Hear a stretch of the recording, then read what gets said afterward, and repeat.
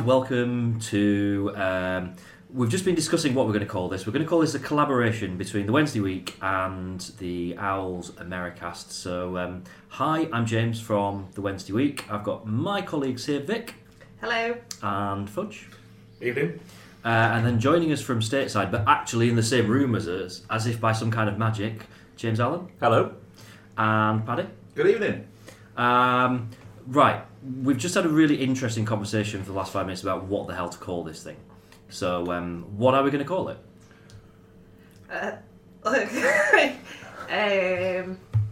Owls Assemble. Like Avengers Assemble, but really shit. Owls Assemble. Yeah, when you No, he's just doing that so he can use his same logo. have you got that noise of like the conch shell from Anchorman, like? You know what I mean?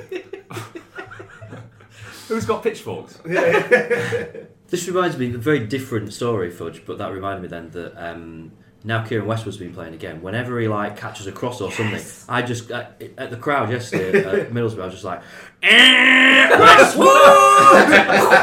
I can't not do it. Everyone just looks at me like, what the fuck's wrong with you?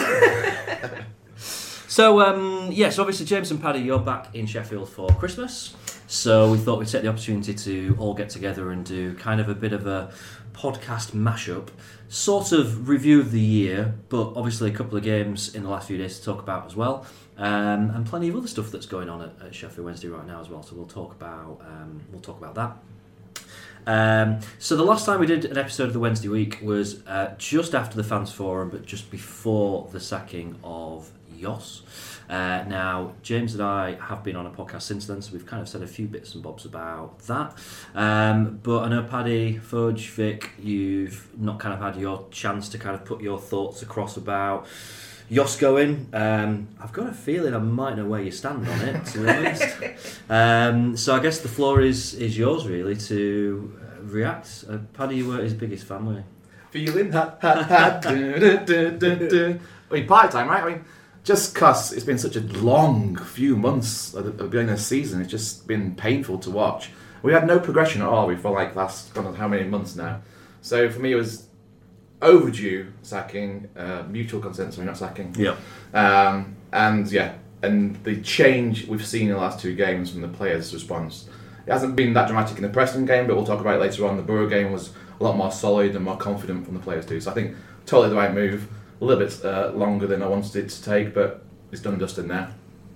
I just think it was great timing, what with Martin Allen being sacked today. Oh, that's Mad a blow. dog. I know that is. I am very sad to leave the club. Regards, Martin. See you later, Martin. Oh, I'll miss Martin Allen. I will, for that very reason. I would love him to come in at Hillsborough. Trevor and Mark would be out of a job. I can't abide Martin Allen. Oh. And the worst bit is, I don't know if anybody's seen this. Have you ever seen it when they signed Drew Talbot or he just renewed his contract and they're in front of Martin Allen's office? And, It just says it's just a 2 foot by 2 foot white square that says Martin's office. Somebody's got to take that down now. They've got to get some lifting equipment in. Who's going to do the website? He takes it with him wherever he goes. His next job. Yeah. Martin's office. At home. Martin's office. The second is Jos. Like you sit there and you go, brilliant, that's great, and then you start dissecting it, don't you? You start thinking, well, why did it wait so long? Not straight after the last game, which escapes me right now, but he should have gone on that game. It was Swansea, wasn't it? Swansea. He should have gone 2 games before that. But why did they wait until after he'd already had the dreaded vote of confidence from the chairman? You think, well, what was the point in those 4 days? Then they told Lee Bullen on Friday morning, and I think he tweeted that morning something like, signing off Twitter. Yeah, going off Twitter for a couple of weeks. And you all go, aye, chicken pie, there's something afoot here. And then they wait and the day before a game, and then Lee Bullen's gone to Cameron Dawson's house to tell him he's not getting picked. And you just think, well, this is just piss poor planning. This is, you know what I mean? Hold on, piss poor planning? Sheffield Wednesday. And what he did, but that's the point though. So when we spoke last, you mentioned that there's no plan, there's no agenda in place. I don't remember him saying. I might have made the point a couple of times. If you're questioning this, we've got an hour and a half of a pod from the weekend where me and James just say the same thing over and over. But then the further thought occurs, which I just need two things answering about this whole thing. It's what did they fall out about with Westwood and Hutchinson? What was the fallout that they had? What was the crux of the matter? And which mushrooms? It must have been mushrooms. It must really he likes the green pot noodles and he's not allowed them. Is that what it is? Yep. Oh, they are. You see, that I didn't think of that. Yeah, it was mushrooms. And the second one is, who gave him the job in the bloody first place? Yeah. You know what I mean? Who said to a man who doesn't know the positions of where people play on a pitch to go, hey, you should get this mustachio? Yeah. Do you know what I mean? Who came up with that? Who was due for retirement? He was ready to retire, and yet we lured him out. And no, you're our man. You're the guy. This guy should be allotment built already, ready to go. Yeah. So that's what that's what I wanted answering. I just want those two questions answered. What was the fallout, and who gave him the job in the first place? Yeah, it seems weird, doesn't it? Do you see the picture of him just sat like the loneliest man at the train station? It's even worse than that. It's Cafe Ratazza. Is it? He didn't even make it to Costa Coffee. He was like in the bog most standard coffee outlet in Sheffield Station. Vanarama Coffee. They've turned out all the lights. It's the Friday before Christmas, and he's just sat there with his feet in his wheelie case, and it sums him up, right? That's some. Cafe Ratazza is the Jos Lukai of coffee chain, definitely. We thought we were getting like some kind of fancy high-end, special brew coffee, and we got Cafe fucking Ratazza. So universally, unsurprisingly, we all agree with the decision to get rid of Jos. So what happens next? That's the question. A lot of talk about Steve Bruce. His traditional assistants, his staff have been spotted in the crowd at the last couple of games, so I don't think it's going to be any great surprise if that does happen. Again, James, you and I have kind of reflected on this a bit already. Although we've had a bit more time to kind of sleep on it, and I've certainly kind of mouthed off a bit on Twitter about it and seen quite a bit of mixed opinion coming from the Wednesday faithful. What do you reckon, Vic? I'd take Steve Bruce. You're a fan, aren't you? Why not? Oh, I like him because when I went to Cardiff and Alex Bruce was playing, Steve Bruce was sat next to us in crowd and he did no but cry. Oh. No but cry. And I thought, and also that's what we need, a manager that cries. Well, at least bit of emotion. Yeah. Bit of passion. He won't be on the seat, will he? Well, he stood up crying. Yeah, just a box of Kleenex in Lee Bullen's hands next to him, like Dan Fudge with his coat. Box of Kleenex in Lee Bullen's hands doesn't sound like Wow. It's that one when he went to Cameron Dawson's house. Oh. Talk about that. Oh, you made it weird. No, I think that's fine. I think with regards to Lee Bullen, I think there's been a few people over the last couple of days that have been saying just give him the job, and I just don't. Managers don't stay in jobs. Managers get sacked or leave by mutual consent, and I don't want that to happen to Lee Bullen ever. Like, I don't want it to sour, and I think it's probably time to go back to academy. Yeah, for the benefit of everybody listening, there were like 4 heads shaking in simultaneous unison just now when that was mentioned. I mean, I'm pleased for Lee Bullen because he's ramped up his win rate, hasn't he? I mean, it didn't really work out for him the 3 games he was in charge back in December, January, this time last year. Yeah.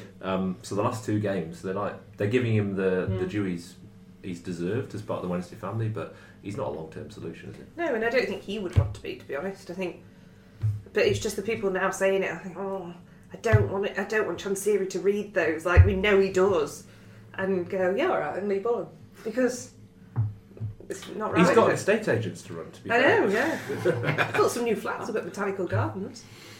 I wouldn't mind the idea of Lee Bullen to the end of the season if it gives us time to find who is definitely the right person for the plan that I might have mentioned a couple of times on the podcast last week. When we've got the plan, then it just gives us time to find the person, other than just having a go with Steve Bruce because he's got an all right record. It doesn't. I just don't know if it really makes sense. The plan is Steve Bruce, though. That is now the plan because, and if you're going to give it to one available manager at the moment, in my opinion, it is Steve Bruce. He's the only candidate because he can build football clubs. He can put infrastructures in place. He can bring his backroom staff in. And he's done it before and he'll do it again. Yes, it's not attractive football that he plays. But I think he's the right man at the moment. I don't think you need to wait another 6 months for a magic fairy god Well, they'll have managers to come down and save us because I don't know if they exist. He's not the only manager available, though, is he? You've got Jukanovic as well, was that right? Mourinho. Martin Allen. Martin Allen. Absolutely. Doesn't Steve Bruce though have the pedigree of getting out of the Championship? What's he done it 4 times? Yeah. I mean, come on, man. I mean, Jukanovic, yes. I think he's a great coach and he plays great football. But Steve Bruce has a better track record of getting where we want to be. So, you know, I don't care about the Sheffield United connection. Oh, no. I don't care about the 3 goals he scored from the 91st minute to the 97th, thus introducing the world to Fergie time. I don't care. I just want to get out of this stupid league. Do you know the funny thing is, Fudge? I actually like the fact that he scored those goals in 1992. I like because he knows who we are, right? He's known Wednesday throughout his career. So the one thing you can say about Steve Bruce, he was in at Cardiff in 2005. He's played against us like when we were in Apomp. He knows what Wednesday can be. Yeah. So he actually might have a sense of what the club expects. He obviously knows Sheffield as well. Exactly. He's been here. He was blown away by the fans at Wembley for the playoff final. Yeah, and obviously he saw us in 2016 the playoff final. So he'll be chopping at the bit. There's no doubt about that. But not until after Christmas. If he manages to get this Sheffield Wednesday team promoted within the next couple of years, that'll be that's miracle stuff. He's not had a challenge like this before in his career, I don't think. I don't know. Hull City had just been up with Phil Brown, hadn't they? And then they binned him off halfway through their first season because they looked like they were going to go down. And then, but Hull were nothing when he took them up. You know, but they had money, Fudge. They had a few quid. They had a few quid, but Birmingham was a turn up for the books as well, wasn't it? But you know, he knows the league. He knows how it can work, and he knows that there's always an opportunity. That there are times when you look at the Championship and you go, if we don't manage it this season, next season's going to be difficult because 3 teams that come. Do you remember when Villa first came down and we were looking at it going, I don't fancy it this year because you know there's so many good teams now in the Championship. And we end up getting binned out by bloody Huddersfield. Do you know what I mean? It just seemed so that you know that's where the league goes. I'm not unhappy with Bruce at all, and I'm over the moon that it's not Megson, it's not Barnsley Mick. Do you know what I mean? I'm just glad it's not those people. I mean, it might be. It could well be. We're talking about it like it's done and dusted, don't we? But it kind of feels like it is. I mean, that's the way the club's been. The way Alex Bruce has been on Twitter as well. I don't know if you've seen that. Like people have been slating his dad, and he's done what anyone would do and gone on and stuck up for his dad. But he's not disregarded the fact that he's been linked with us at all. Like he's been quite. Yeah. He was saying no. Actually, he didn't spend 50 million. He spent 4, and like trying to almost give us a bit of hope. Most of that's Alex Bruce defending well. That's the first, isn't it?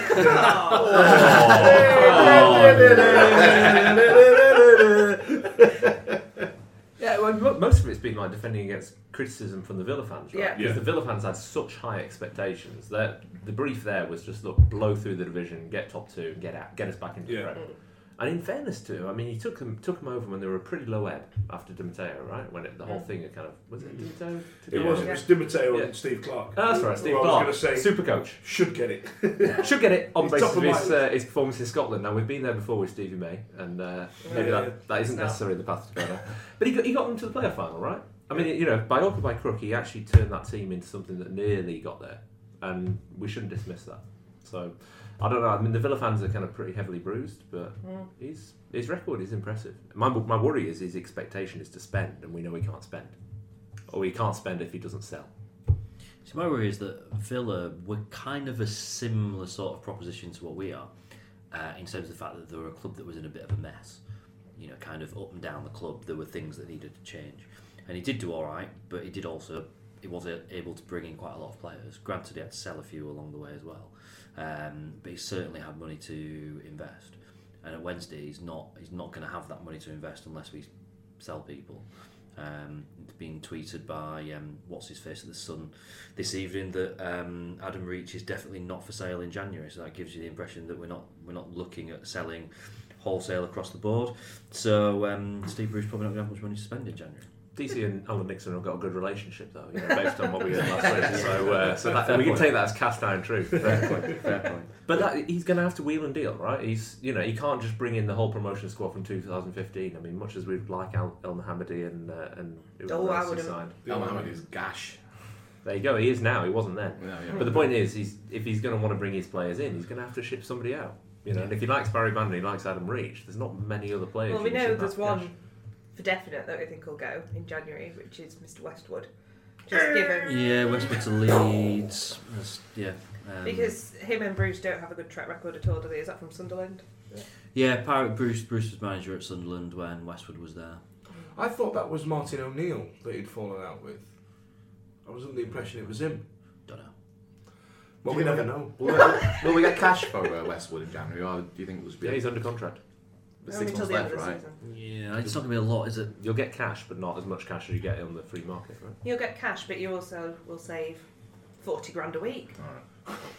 I mean, Or thereabouts. That's a drop in the ocean when I've got to make what, £20 million we're going to make up something like that. Don't say this. We've just had 2 games of Kieran Westwood coming back in and kind of showing Yeah, up let's the back talk about line, football. rolling up his sleeves and kind of, giving the big hurrah. James is in the stands, kind of giving it the big Westwood.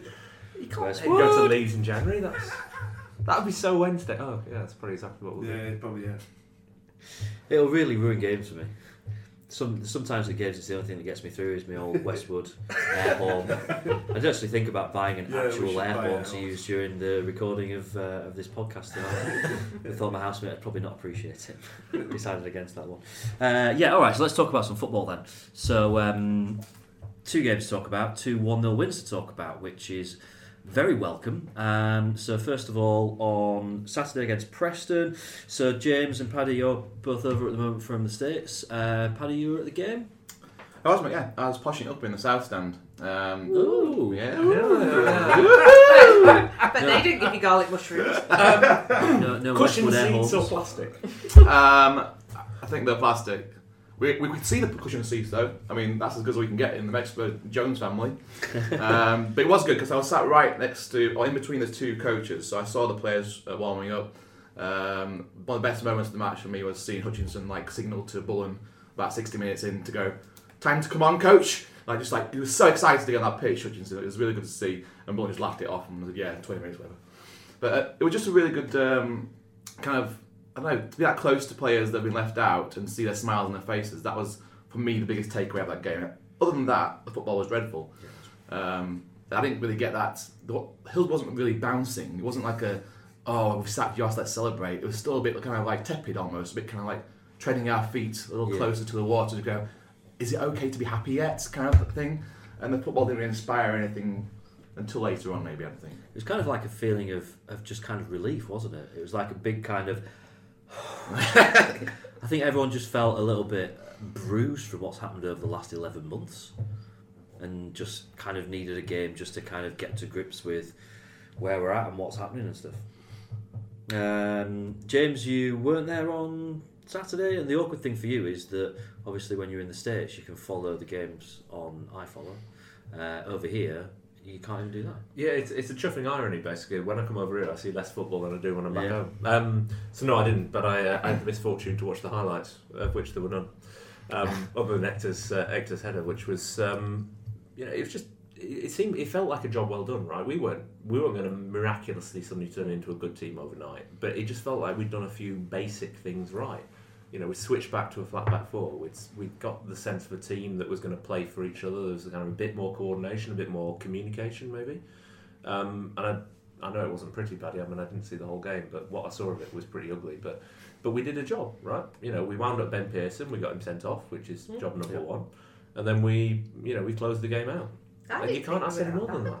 I thought it was alright. I was quite happy. Yeah, it wasn't I had a lovely brilliant. day. How many Belgian Blues did you have? No. I had a nice time.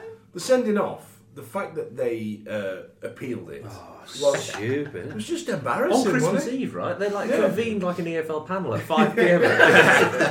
It didn't take them long to at that We point. got a party outside, you little sprouts no, get lost, man, get lost. They'd already compiled their out of office while they were hearing the evidence. But I don't understand how they I appealed must that. admit, from where I was sat, we thought it was a bit of a dive and a bit fancy from Matthias. But No. actually watching it back, No, it it was was terrible. attempted murder. If I were in Meadowall and he did that to me, Exactly.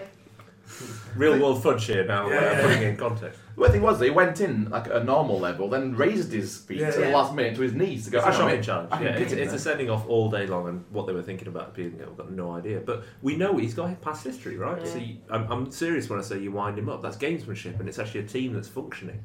because they're thinking about how to play to the opposition on the basis of being set up well and actually pulling together, rather than maybe what we've been doing before, which is it's felt like we've not been playing their game. We've been playing some kind of crazy tactical affair of our own. Did you see a difference in... Because I think the difference between Westwood and Dawson, predominantly for me, is the organisation of the defence, the communication. Right? He's constantly on everybody's back. I do believe that Cameron Dawson is going to be a great keeper for somebody one day, whether it's for us or whether it's for somebody else.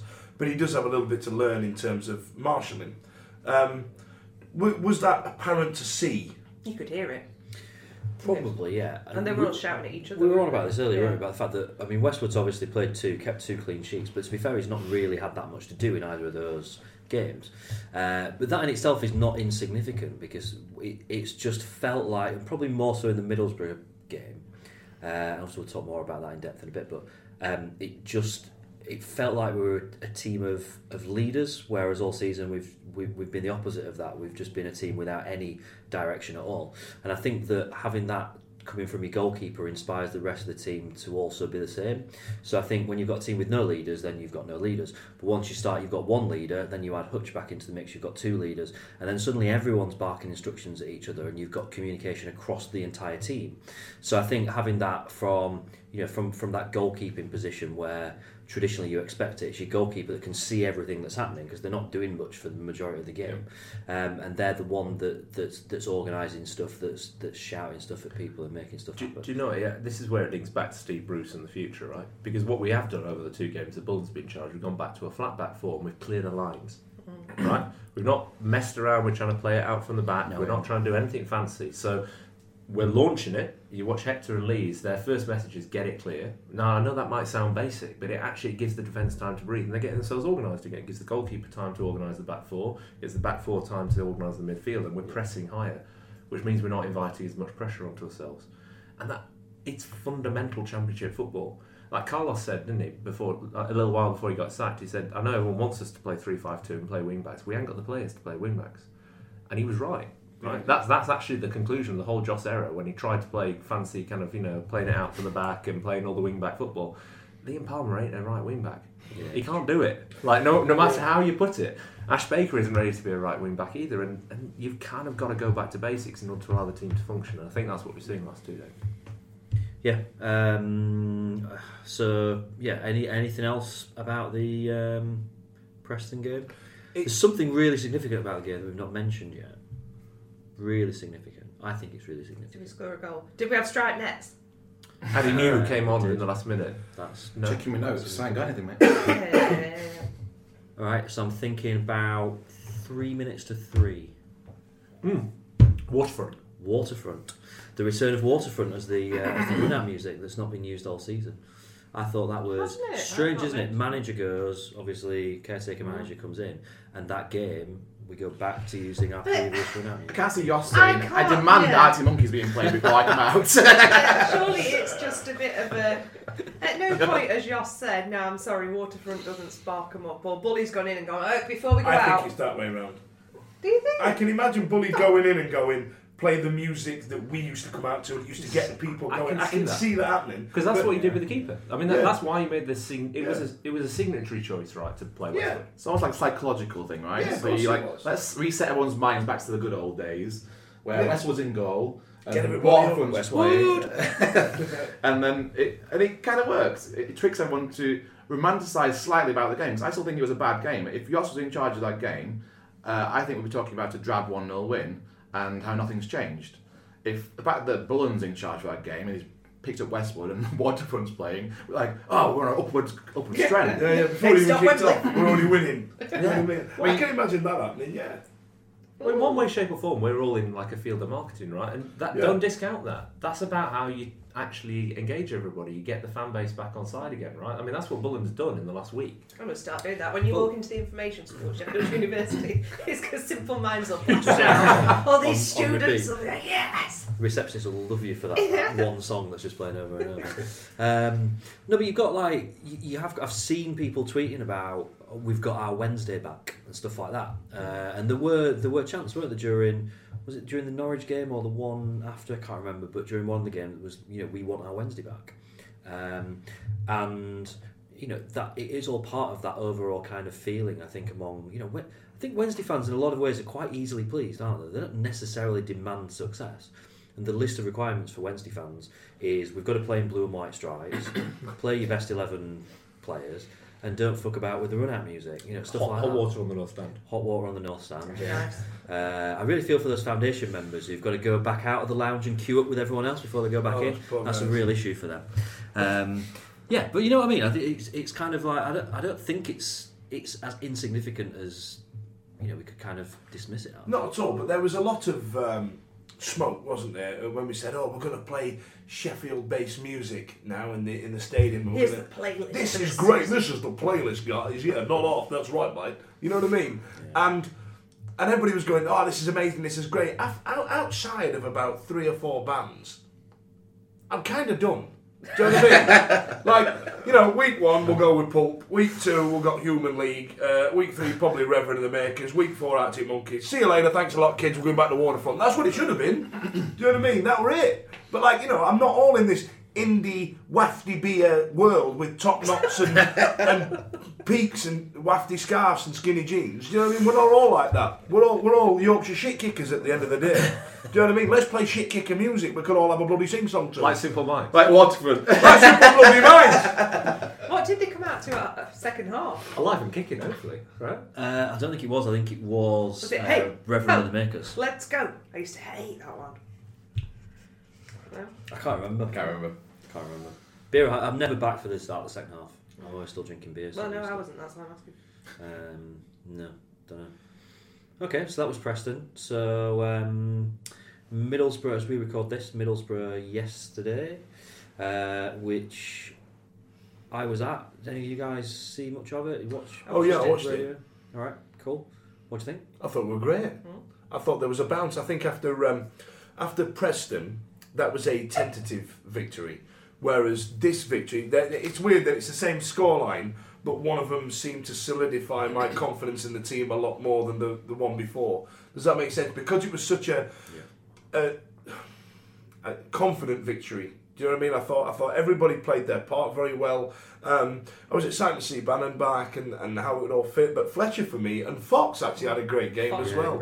I thought Fox was really good, but Fletcher actually absolutely ran his blood to water. Sometimes I go hot and cold with Fletcher about his input and what he does, because I get the impression from him that he's sometimes a bit of a negative impact in terms of the morale of the players around him. I think that I believe that when Jordan Rhodes was talking about cliques around it and factions within the dressing room, I believe that he was talking specifically about Bannon and Fletch. I've just got that in my head. I've got no don't quote me on that. But I just get the impression the way he carries himself and the way he talks to players. But I thought he was outstanding yesterday, and I think Morgan Fox all of a sudden has become a football player, yeah. And it's nice to see social media actually recognising this as well. I mean, there's actually been some sensible fans that have been going, Fox had a good game. Well, you say that, but I said Fox had a good game on Preston, a Preston game, and I got slated for it. I don't think he's been anywhere near as bad as what he's been made out to be. He's still got a mistake or two in him. Yeah. He made a couple of minor errors, and you can dismiss it as a minor error because it didn't lead to anything. But it's no different to how Tom Leeds has been playing this season. Yep. Tom Leeds has been making 2 or 3 mistakes a game, and fans haven't really got on his back because he's Tom Leeds. Morgan Fox, for whatever reason, is just that figure now that that gets the stick. But I tell you what, the Preston game, the fact that his name was booed when they were announcing the team before the game, I think it's just disgraceful. Wow. That's awful. That's such a really, like, on the day that the whole place has been negative for such a long time, but the manager that everyone hates is gone. The guy that everyone loves is back in charge. We've got a game that we can win. Why would you need that kind of negativity at it's kind of a minute to kick off just before hi-ho Sheffield Wednesday? We've always got to have that one person to rein in on, right? And it's been Morgan Fox for the best part of a year. But I mean, Paddy, we should probably read out a prepared statement here, because Alison Merricast is actually saying that we think Morgan Fox has done all right recently, despite the fact that we've been railing on him. We've been railing on him for footballing reasons. I mean, he has got a mistake in him. He's made a lot of those mistakes. But in all honesty, he's been asked to do too much. He's a left back. And funnily enough, when you ask him to play as left back, he performs a whole lot more Yeah, admirably than when you try and play him somewhere in between left wing back or left midfield, or you ask him to play as the left side of a three centre backs. And the only mistake I've seen in the last 2 games has been his moustache. Like, he got the wrong memo there, which was like shave off your tash and start mimicking a moustache. Don't actually grow one, right? Yeah, It's not just that though. It's not just about the kind of getting regular stuff in. He's having a regular back four with him as well. I think having someone like João helps him a lot on that left wing. I don't think João's very good on left wing as far as going forward entails, but actually helping Fox out on that left back position is actually, I think, gives Fox a bit more confidence. I've seen him be a lot more confident the last 2 games against Borough and Preston since Jos left. So I don't think he's our left back of the future, put it that way, but I think he can do for the time being until we get someone else in. Yeah. I think he's been all right. I think he's put in a couple of decent shifts. The significant thing for me against Middlesbrough, and Fox was a really good example of this, is that we got players across the park that were playing with a bit of swagger. They were playing with balls again, and we've not been doing that. You know, there was a bit of confidence. There was a bit of, you know, kind of head held high, and Fox was a real example of someone that's just been down in the gut for such a long time. And suddenly, a couple of games, and he's got his confidence back. He's so passionate when we score as well. He's the one that goes with for it. real. Yeah, there was a lot of swagger going on in that team. I think Hutch being back in is just so significant, and you know, he's a bit of a Jekyll and Hyde figure, isn't he, Hutch? Because you know, it's not that long ago that we'd sit every week when we were doing our podcast and talk about the fact that Hutch is probably the best player in our team, really, and he would be a Champions League defensive midfielder if not for the fact that he's basically got no legs. Yeah. But you know, if he'd stayed fit his whole career, there's no way in the world he'd be playing in the Championship. No. But at the same time, he's an absolute fucking liability. And whatever happened between him and Jos, we'll probably never know, but something happened. But then there's also the fact that he's been quite vocal about saying, well, I'm fit, I don't know why I'm not playing. Like, fans have known because he said it to fans at like academy games and stuff like that, and you're like, well, that's really unprofessional for one.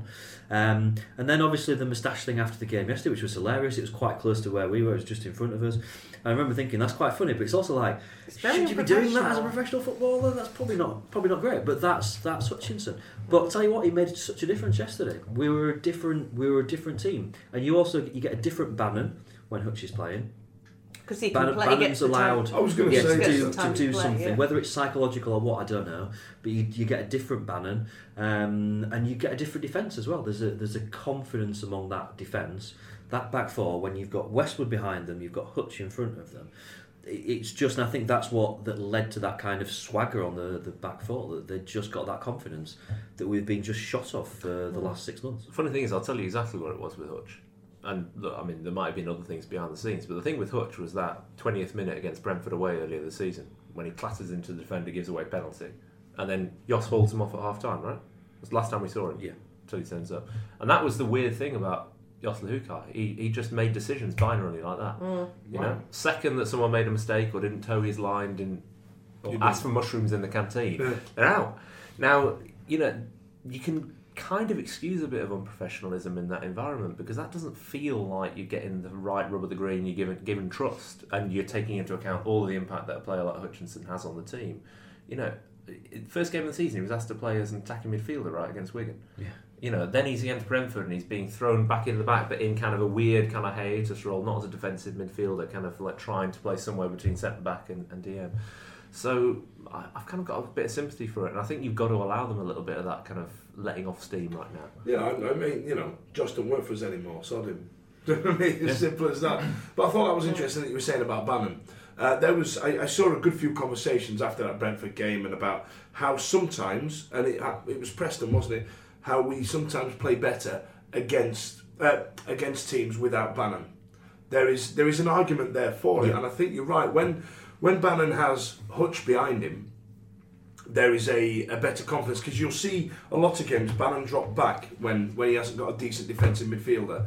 Bannon drops back, picks the ball up deep and tries to ping these Hollywood balls, and it's not a successful way of winning football games. Whereas when he's side by side with somebody like Pelopessi, who again, you know, put his graft in on against Preston, wasn't it? And didn't play terribly. There just wasn't that, as you say, that swagger around the players. So there is sometimes a conversation to be had of whether every game is a Barry Bannon game. Do you know what I mean? Is there a time where we need to play Hutch and then Pelopessi in the middle and have a hard working midfield and that type of thing? And then the other conversation I had this week was it was today about the Adam Reach yesterday ran in behind a defence or ran through a defence and got a ball over the top and slotted one in on the near post. When was the last time you've seen him that side of the defence? And when was the last time you saw him in the 18-yard box? It was all patient build up and sit and spank one from here. And that ball from Barry Bannon, though. It was absolutely sublime. Absolutely glorious. But there seems to be a different change in the way we're playing. Because had that have been 2-3 weeks ago, it'd have been on the edge of the line, it'd have took a step back, took a touch to the side and tried and smack one from 25 yards. And this is why I say give them the benefit of the doubt, because in my eye, these players have been remarkably professional because they've actually followed the instructions the coach has given them. Yeah. We saw it under Carlos as well. We saw players that would reach the halfway line and they'd stop because they were being coached to wait until they had enough support, right? So they weren't bombing forward, they weren't getting out of position, they were waiting.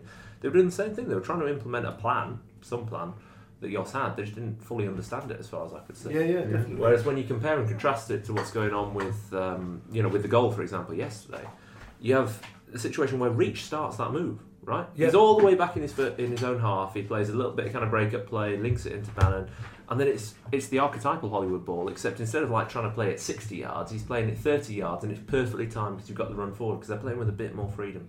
Hutch did it against Preston as well, didn't he? Hutch ran the full length of the pitch when he came on, just trying to prove a point and trying to get in front. So, yeah. The Bully was saying that Reach makes those runs all the time. I'm sure it's in his DNA to do that, but like say under Jos, he wasn't doing those runs all the time. So for Bully to recognise that, and obviously it was said before the game to Reach try and make those runs, and for it to work in the first 20 minutes, half an hour, it was got the goal, I can't remember, was just a testament to Bully. That was Bully's kind of like, he saw what Reach and Bannon can do and told him to play that way. So just let them play how they want to play, what to their strengths at least. That's probably what the fallout was. I reckon that's probably where it was, the tactical fall down.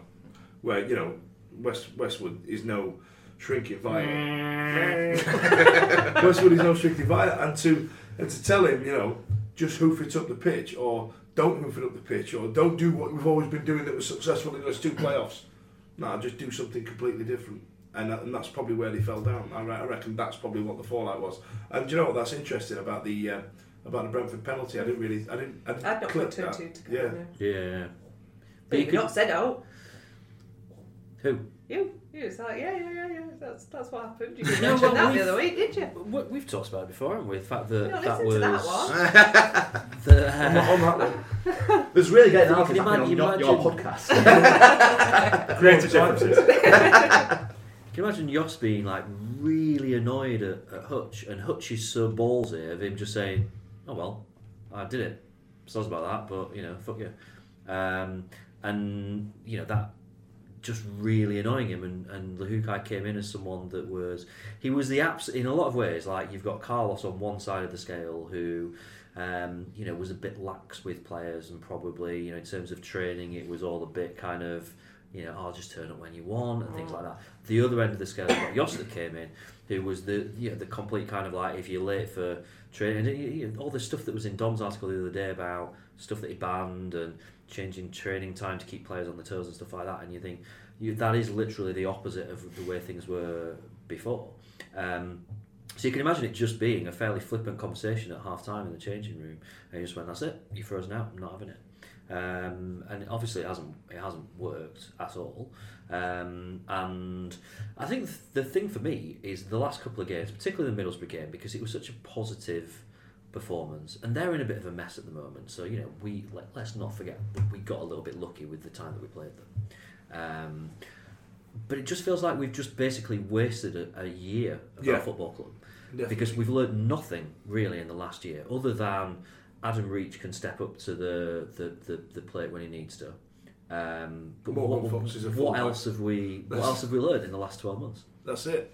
We're nowhere any better, any worse off. We've just wasted a season. It's still Christmas time and Lee Bullen's still in charge. Literally the same. We're not playing Burton on Boxing on New Year's Day, are we? Oh my God. Well, yeah, we've got. Was it Birmingham that we were 3-0 down to after 20 minutes last season or something like that? Yeah, and then 3-0. Dickey left at half time or whatever it was, Yeah. something like that. Even I left on like 70 minutes or something. Not not good. Other notes that I've got down then about the Middlesbrough game. Firstly, we've slightly touched on this, but that reach goal, he had absolutely no right to score from there. How did that go in? That was sexy football. That was beautiful, wasn't it? It was nice, yeah. It reminded of us like playoff season, didn't it? Where we just score goals that are like just outrageous. I think sometimes we forget about that because like the playoff season, the first one, the good one, and then this season with Adam Reach and whatever, it has all been like goal of the season award. Has always been like these absolute thunder chuffers from the halfway line, But actually, goals like that are bloody good and all, aren't they? So it's nice to have a different perspective. And I know it wouldn't make the match of the day advert. We know that. Yeah. But it's one of them, innit? Even if we're not going to sell him, you know what? Every time he scores a goal, it's like it's an extra $500,000 on his value. We'll take that. It's not a bad thing. It's not a bad thing. Paddy, you mentioned Zhao, and he works quite well on the wing, but not so much coming forward. I felt during the Middlesbrough game that Zhao going off was the thing that actually changed the game for us. That was the moment that it all kind of having an extra man in midfield and suddenly it just started to work again after that. So I don't know how significant that is, and it's unfortunate because obviously Zhao picked up an injury and he's not been playing badly. He's our top goal scorer this season. What's he got? 8 or 9 goals or something that he's got. Does he? If we're going to play him wide, does it work? I'm not convinced that it's the right role for him, and it's difficult how he. Fletcher's kind of made that position his own now. I thought Fletcher's work rate yesterday was amazing. He played 90 minutes, which I never thought I would see. And he was dead. He was like an old man. He started limping at like 20 minutes. I didn't think we'd see him through, but. And every time we went for a challenge afterwards, he'd have to like shake off one of his legs and stuff, wouldn't it? And he would be hobbling around until the ball came near him, and that suddenly burst into life. And he played that role fantastically. How long do we have until the return of the hoops?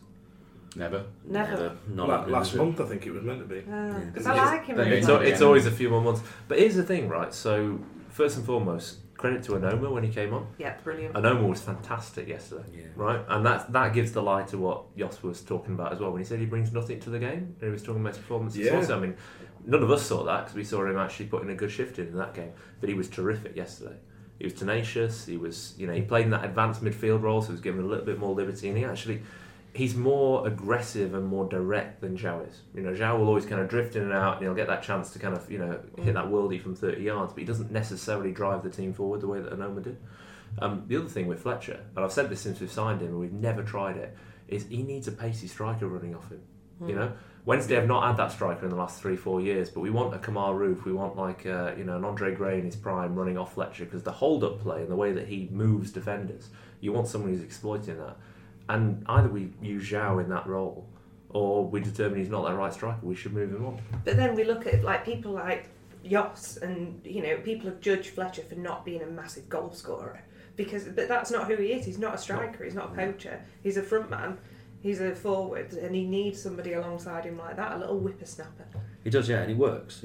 The way that he's been playing that role in the last couple of games has been superb. In fact, Fletcher all season really has been good, and we've talked about this a few times, haven't we, about Fletcher being an intelligent footballer. He's been around. He's played in a lot of different leagues. He's played in the Premier League for a long time. He's learnt a thing or two, and he just knows what he's doing. And I was watching him fairly closely during that Borough game. And even stuff like he's going up for a header that he's not going to win, but somehow he manages to do it in a way that the defender's got to head it out of play for a throw into us or something. He's just got this incredible experience that he's built up, and he's knocking on now, and he must be like 32, 33 or something now. He's certainly not getting any younger, but it feels like he's kind of going back into his prime a little bit, and lasting but 90 minutes. Which don't they? I did not think we'd ever see Fletch played 90 minutes, or Hutch for that matter, actually. That's a statement stands. And actually we didn't, did we? He ended up going off. Not sent off. Not sent off. Not even, on a stretcher. Not even a yellow. Hutch yellow card bingo went out the window. Alright, so let's talk about full time then. Obviously we've all seen the Hutch thing. Do we make anything of that? The Westwood also seemed to do some kind of gestures to the crowd. I don't know if that was I didn't see that. Fletcher's 31 man. related. Was he only 31? Oh, then he should be playing 90 bloody minutes. Young whippersnapper. What did Westwood do? Let's see that.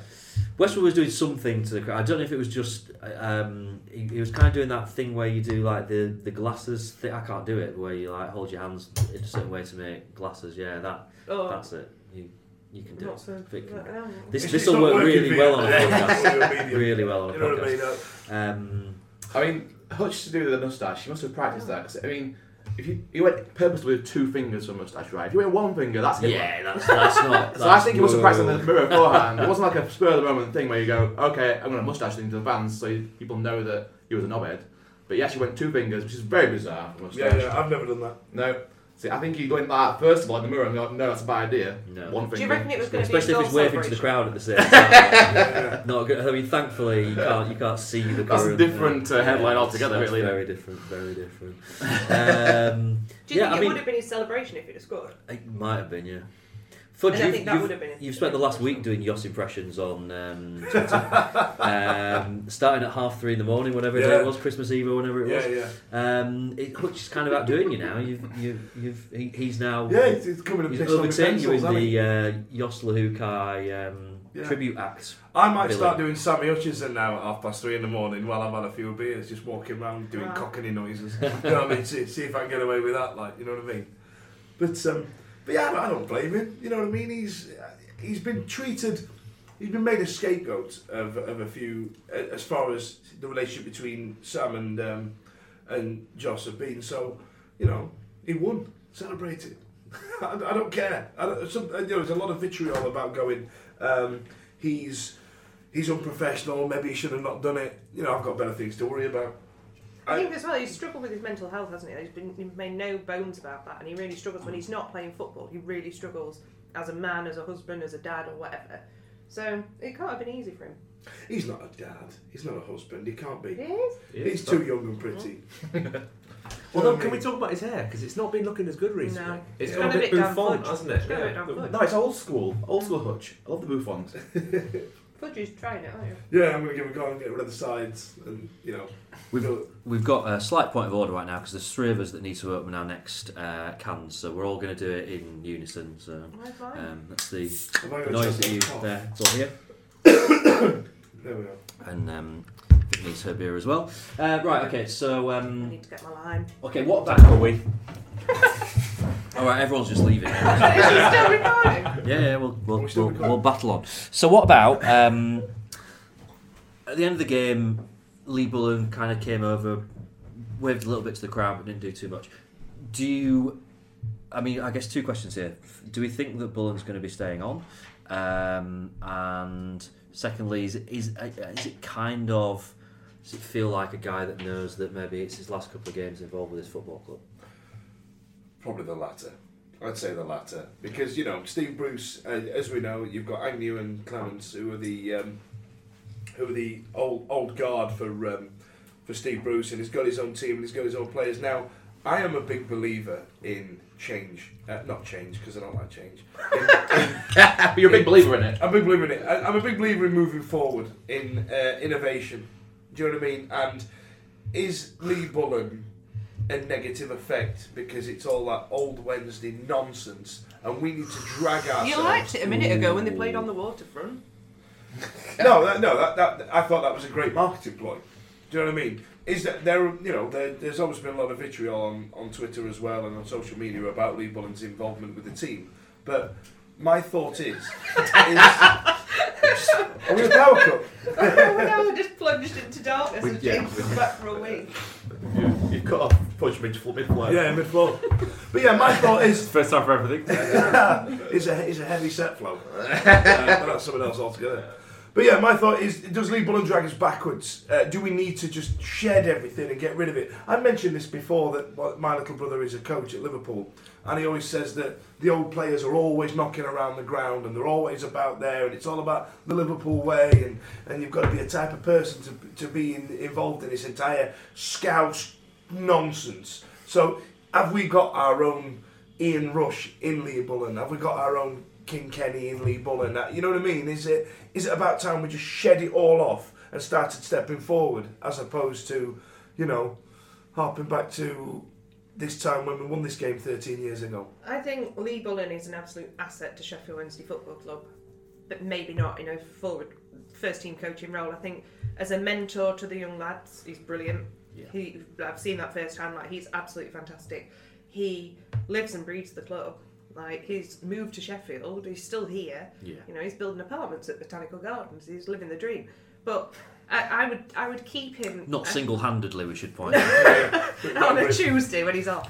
But I think I would keep him involved with the young lads. And, you know, Hursty's left. There's going to be someone going around boxes on a match day as well, aren't there? So. It's not insignificant, is it, that he drove to Cameron Dawson's house the night before the Preston game to tell him that he wasn't playing. And even, he said quite publicly, he said the lad was, he was really upset, he was really disappointed, as he would be. But how much better is that than what some managers would do when you imagine if Yoss had decided that he was going to take the plunge and put Westwood back in the net, or swap it and put Wildsmith in or something? He's not going to go to his house and tell him that's kind of, that says a lot about the guy's character, I think. When I knew Lee Bullen when I was 19, and my ex-boyfriend was in the academy, we've talked about that before, friends with James Kay, friend of the show, and Bully organised us to go to Hong Kong where he played, but he didn't do it in a typical that we would get the phone call and move. He actually came round to the family home, brought like 200 quid worth of Domino's pizzas, and sat and explained the reasonings and the fact that even as just the club captain, he wanted to be involved in this move and to talk us through it, because we were teenagers, we didn't know. So he was doing it 10, 11 years ago. That's the kind of guy he is. He's a good guy.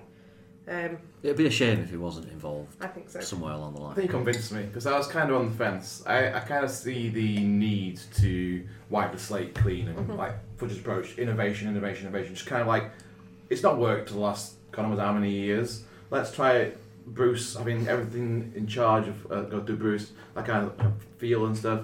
And Bully, I feel like sometimes might have been the kind of, rather than a kind of club advocate and ambassador, he might have been more of a weight at times. Maybe when he kind of found himself as the assistant manager by accident almost, wasn't he? Just like the last man standing, brought in to help people through and adapt to the club. We don't need him to adapt Bruce to the club. He knows the area, he knows the people, he knows the league.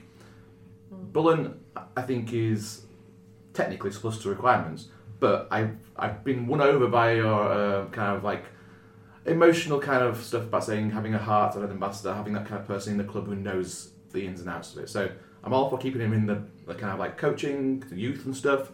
But as far as first team, I think it's time for him to take a step back. I suppose I've also done Stephen Haslam a real disservice there as well, because he's obviously doing something very right at the moment as the head of the academy. Who do you get rid of? There's I've said before about Zhao that he's the kind of player that I think plays better when he's got someone's arm around him. He just needs that figure around him that I don't think. I think Carlos probably did to an extent. Yoss didn't seem like that kind of manager that would put his arm around someone. It was you're either in or you're out. It's very black and white with him. I think Bullen, and I don't know whether or not you could have a job that's literally just kind of like player liaison or something. I don't know, but someone that's just there. Kind of, yeah. I mean, I guess what I'm saying is since players like Leuven's left and Semedo left, we've been a bit shit. We've struggled because we've got no leaders, we've got no one around that kind of lives and breathes the club. Well, if we lose Bullen as well, is there a risk there that we're just losing that bit more in terms of our identity as a club? But here's the thing, right? We make it out like it's binary. Like, you either lose Bullen or you keep Bullen. You can have Bullen as the academy head, or you can have Bullen in a different role, first team coach. Bollocks to that. If you want to build a community, you have lots of Bullens. And you have lots of people in different roles, and you work out a role that works for Bullen, but you also bring, maybe not Hursty, a few things down the road there, but you bring other luminaries of Wednesday history in. You teach people about what it is to be a Wednesdayite, what it is to be part of Sheffield Wednesday. You borrow a page from the playbook of the Scouse, we're Liverpool thing. You've got to be proud of it, because what else have we got? It's like John Pearson's kind of always just been employed by the club, hasn't he, for the last 10 years or so. But I never saw him play. For me, you can get in the bin. Honest. If John Pearson never present again, I'd just shrug my shoulders and move on and be like, all right, get Lee Bullen. Do you know what I mean? Are we hanging on to the past? There are people going to Hillsborough. What else have we got to hang on to? You know, Is there anything wrong with that? Miguel Yera and I the mean, we Wickham can game. playoff runners up. Look He's to still the looking future. around. He's selling those head things. He's selling balls on a string like If Miguel Yera was brought in, they would all be playing with balls on a string. With the wall. Terrible. I wonder how many people on Christmas Day morning got up and had the All Wednesday DVD as one of their presents. Right, all that DVD does is just shows people what it is to be a Wednesday fan. What you know, the history of it, where it all stems from, and that's quite important for us as fans sometimes because you know we've had a pretty shit season, and we're going to talk about kind of our highlights and lowlights of 2018. But you know, I think one of the highlights for Sheffield Wednesday as a football club has been that film, because it's really, you know, reminded of all of what it's all about. And I don't think that's insignificant. I think there's something in that. So I think shedding off too much of that heritage and too much of that past can be a bad thing. You know, I think, you know, Bullen kind of coming in and doing the speech about being the captain in the playoff final and stuff. There's still room for that. There's still a place for that in football. There is. Don't get me wrong, but I think we hold on to a lot of old stuff that we need to just drop and move on and go forward. You know, Tango needs to retire. It's not funny anymore.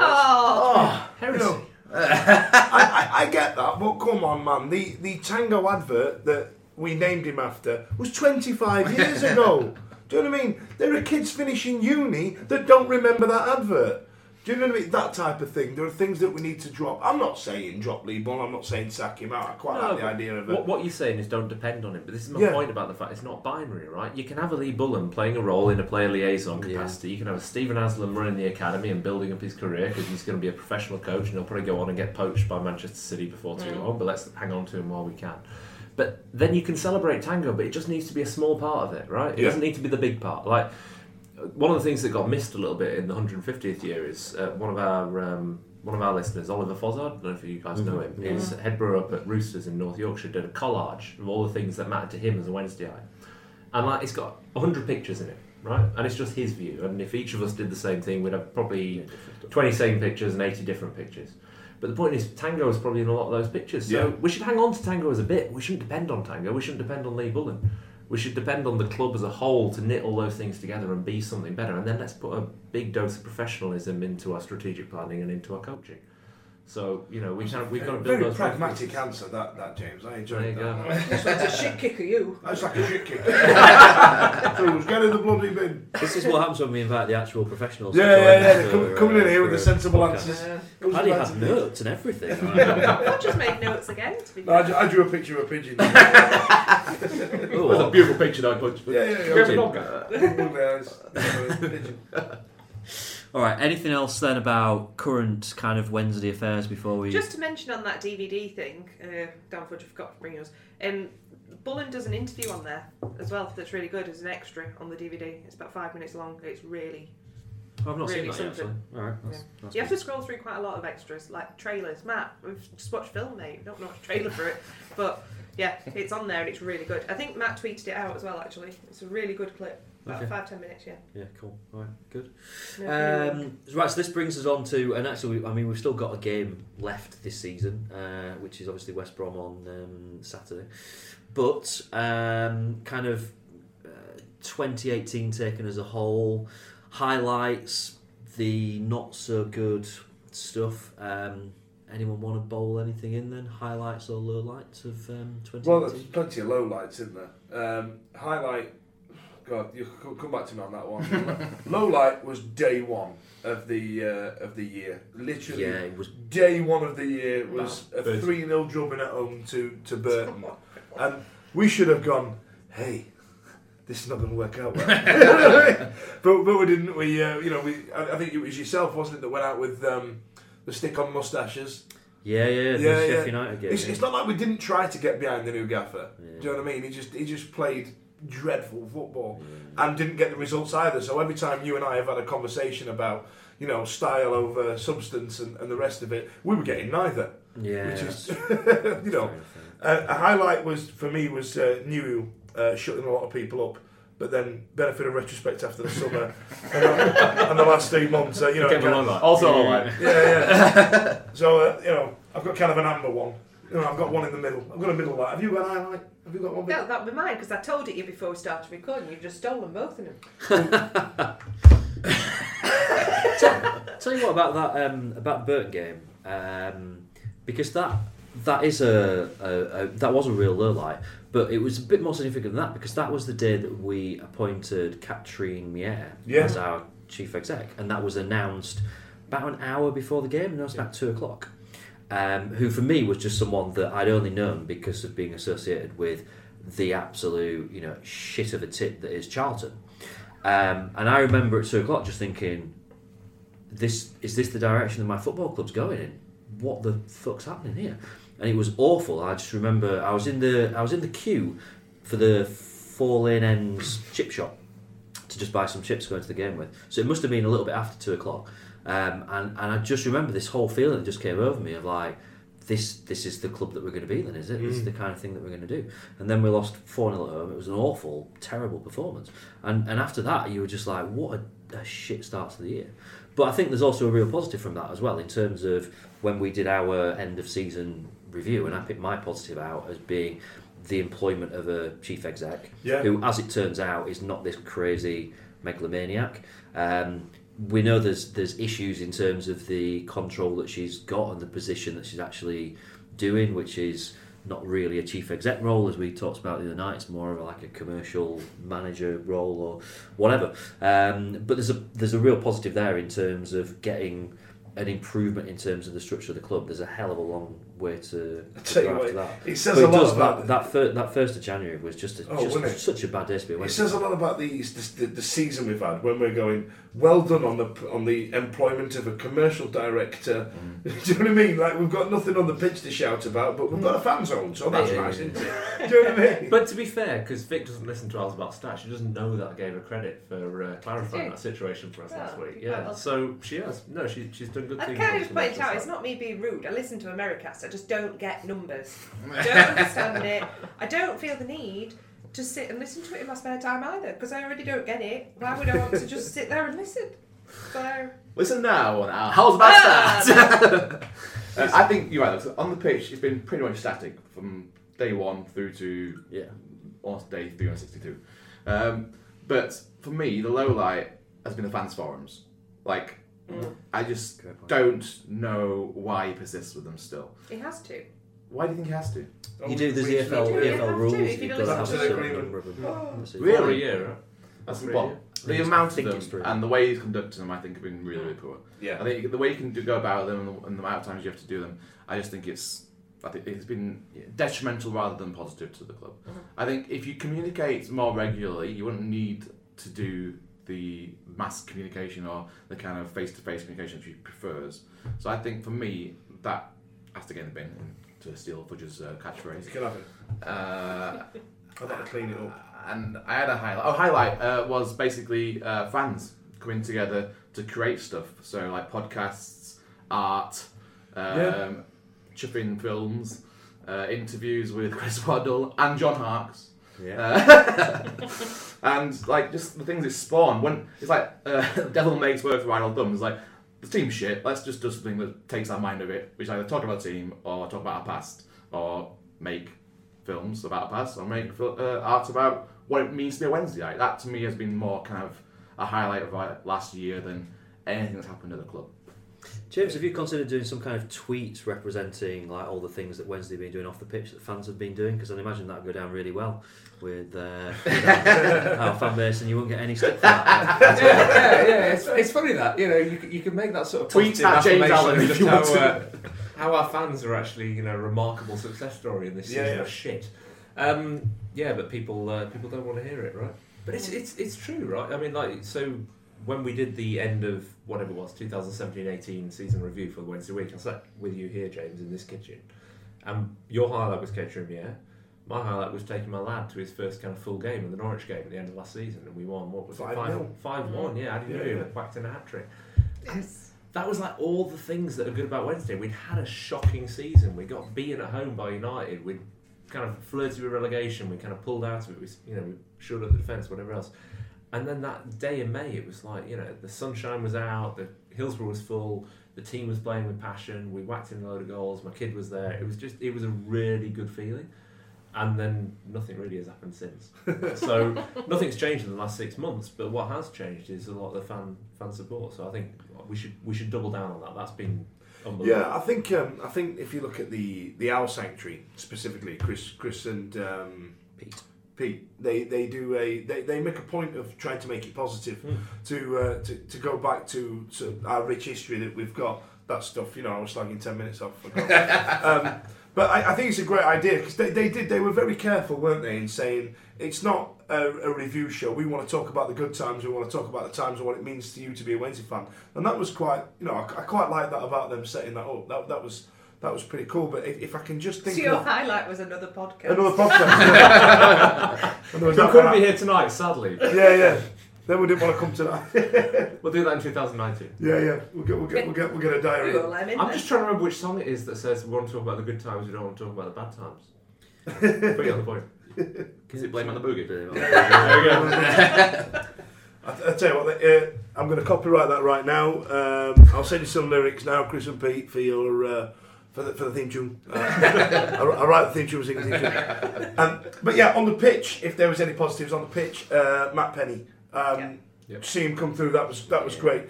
The other guys that have come through don't seem to have got to that level that Matt did. But Judd did, and there's been some great developments there. That's been cool. Yeah, I just and Lucas Yao, to be fair as well. If I want to go recently, out of some dreadful tactics and some dreadful football and a club in absolute disarray, he still managed to score goals. And fair play to him, even though he's not got us any points and or wins, but thanks for kicking the ball really hard. I quite like the parallels that we've kind of drawn here. So first game of the year, the kind of the negativity from that, but also then the shoots of positivity with Katrine. So Norwich at home, which has been both a highlight and a low light. Yeah. We've played them twice this year. Once we won 5-1. Once we lost 4-0, and that's just that's such a contrast, isn't it? Not a lot of change between those two teams in that summer, and yet so different.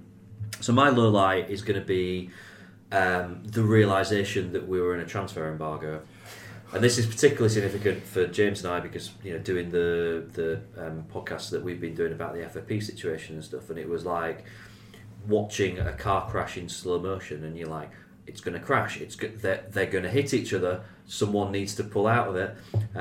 So that transfer embargo was the kind of thing that you're just thinking like, well, we'll sort it out. It'll not actually happen, and then obviously it did. But a highlight from that is the way that we managed to get out of that situation.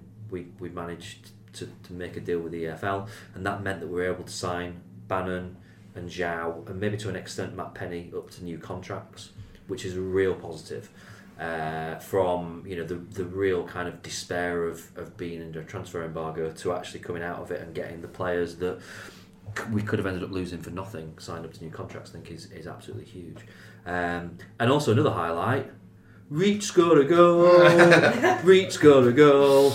Adam Reach's worldlies. That's got to be a highlight, isn't it? He scored some cracking goals. I mean, it's been in the last few months of the year, hasn't it? It's all been this season, but he scored some absolute fantastic shots. So for that reason, I'm going to say that my highlight is that video that's filmed from the Leeds end when he whacks that one, and everyone goes like, "Whee! Oh. Shit!" and it goes in. So that's my highlight. All right, so I'm going to challenge someone to come up with another highlight now. I'm going to give you at least 80 seconds of prose before you get there. So from your highlight, let's go to a low light, which was the last 10 minutes against West Brom. Right. So you from one Reach worldie to another, right? He pings another one against West Brom. We're doing it all right, and then we manage in the last 10 minutes to do the most Wednesday thing that's possible, which is like having held a game for 80 minutes, we then decide to basically abandon midfield, and Harvey Barnes wades through and scores twice in 2 minutes, right? So we're stood in the Football Factory down in New York, which several of you around the table haven't been to yet, but does you need to get out there. Danny fucking Dyer. No. Basically, there's a bunch of Charlton fans, and we try to ignore them. But the point is, we're so close, and then we sat there and we kind of watched that, and it was like, oh yeah, that's always what was going to happen. And it kind of sums up the season in many respects, that last 10 minutes. It was so damn depressing. Did we make a substitution? Yeah, we did. Before We pulled all someone finished. off. I think it was Josh Onoma, wasn't it? Yeah, we took somebody off, and I think it just absolutely just changed our entire dynamic. And then, like, Brings us, like I say, I'm trying to take us on a nosedive, but now I'm going to do the Danune one, and I'm going to come to my low light of the season, which, just to kind of accentuate, have we talked about the fact that we haven't got a plan? Oh God! have we mentioned this? If you want to talk about it, James, I'm happy to talk about it. All I'm going to say is please refer to Al's About Stat episode 2, and you'll find that I'm pretty down on the fact that we don't have a long-term plan as a football club, because I think there is so much this football club can do. Not just the football club, but the community, the fan base, and the institution that is Sheffield Wednesday. We can do immeasurable things, and we might not necessarily have success straight away, but if we plan for it, we'll get there. And the fact that we don't claim to have a public plan for that depresses me immensely. Yeah. So that's my low light of the season. So that's my 80 seconds. I've given you Josh Onoma being taken off, West Brom collapse, and the fact that we don't know what we're doing the next month, let alone the next 5 years. So come on, end on the Okay, my highlight is from the new club shop in Meadowhall, and the fact that they now seem to sell Aussie Owl dildos, whatever they are. It's like a blue stick with Aussie Owl's head on top. It's a toy! I was looking at my nephew earlier on today. Well, Why is a it baby's a toy, let's clarify. That's Like, a toy. if you're going to buy Aussie Owl, just buy Aussie Owl. It doesn't need to be a stick with his head on top. Rampant Aussie, is that what you're talking about here? It's not They're like a Pez disgusting, aren't dispenser, they? is it? Yeah, it looks like he's got his head on a stick like on Game of Thrones. Yeah, it's horrible. I almost bought that today for my nephew, by the way, online. I was like, Michael Hector bought it for his son. That's and all he we've got sent it fudge. okay. We're missing out probably the biggest, ultimately the biggest highlight, which is the fact that after 11 months of pretty much misery, we sacked Jos. That's got to be ultimately it's a negative highlight, But isn't for me, it? But it throws up such a more relief. questions though that we finally did it after so much crap, and it took us months and weeks for us to realise and do it. Highlight for me would be that we finally got recognition of our existence back from the club. Yes, You know what I mean, didn't we? And Matt Ixton were in his credits. Yeah. I made my entire family watch all the credits on Christmas Day until it's at the Wednesday week. So we did such a job. But God, it's been crap, hasn't it? It's been a difficult year. It has. And I just hope it gets better. That was Well, I'll positive tell you way of what, saying that. Fudge, things can only get better. Oh, D-Ream. That's right, not off. Right, any other musings from 2018 to bowling? No, screw it. Let's go to 2019. Yeah, that's what 2009. So that's Adam good. Reach had a great thigh yesterday. Did you see the thigh video? He had a great thigh. Yeah, there was a I clip. think You know, he's got like two, they but- filmed them coming out of the players' the dressing room, Yeah. coming out of there, and he just went like that with his thigh, and I've screen grabbed it. Has he got like Done it on, 4 like, a tattoos? game. And then she went to Meadowhall and bought the Aussie Owl.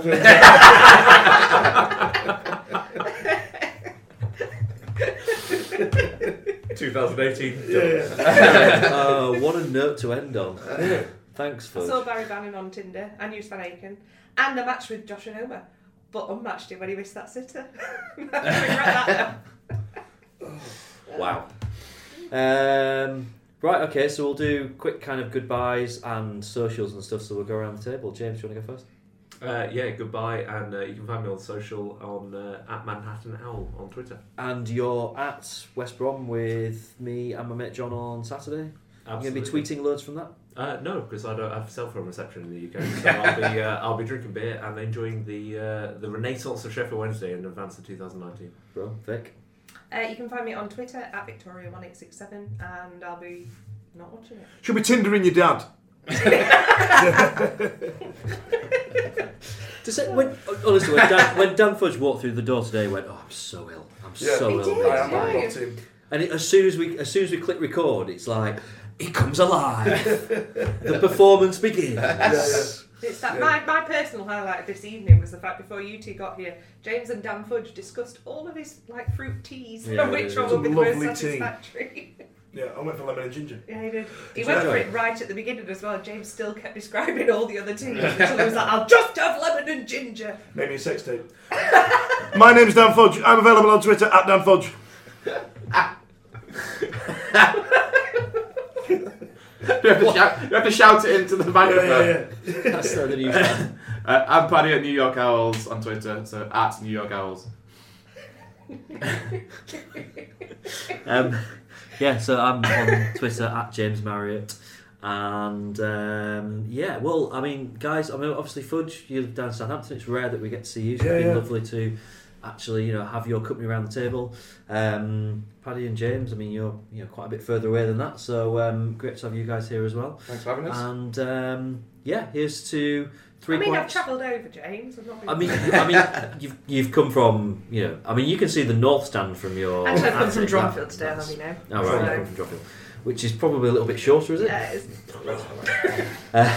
All right, here's to 3 points at West Brom to wrap up the nicely, and we will speak to you soon.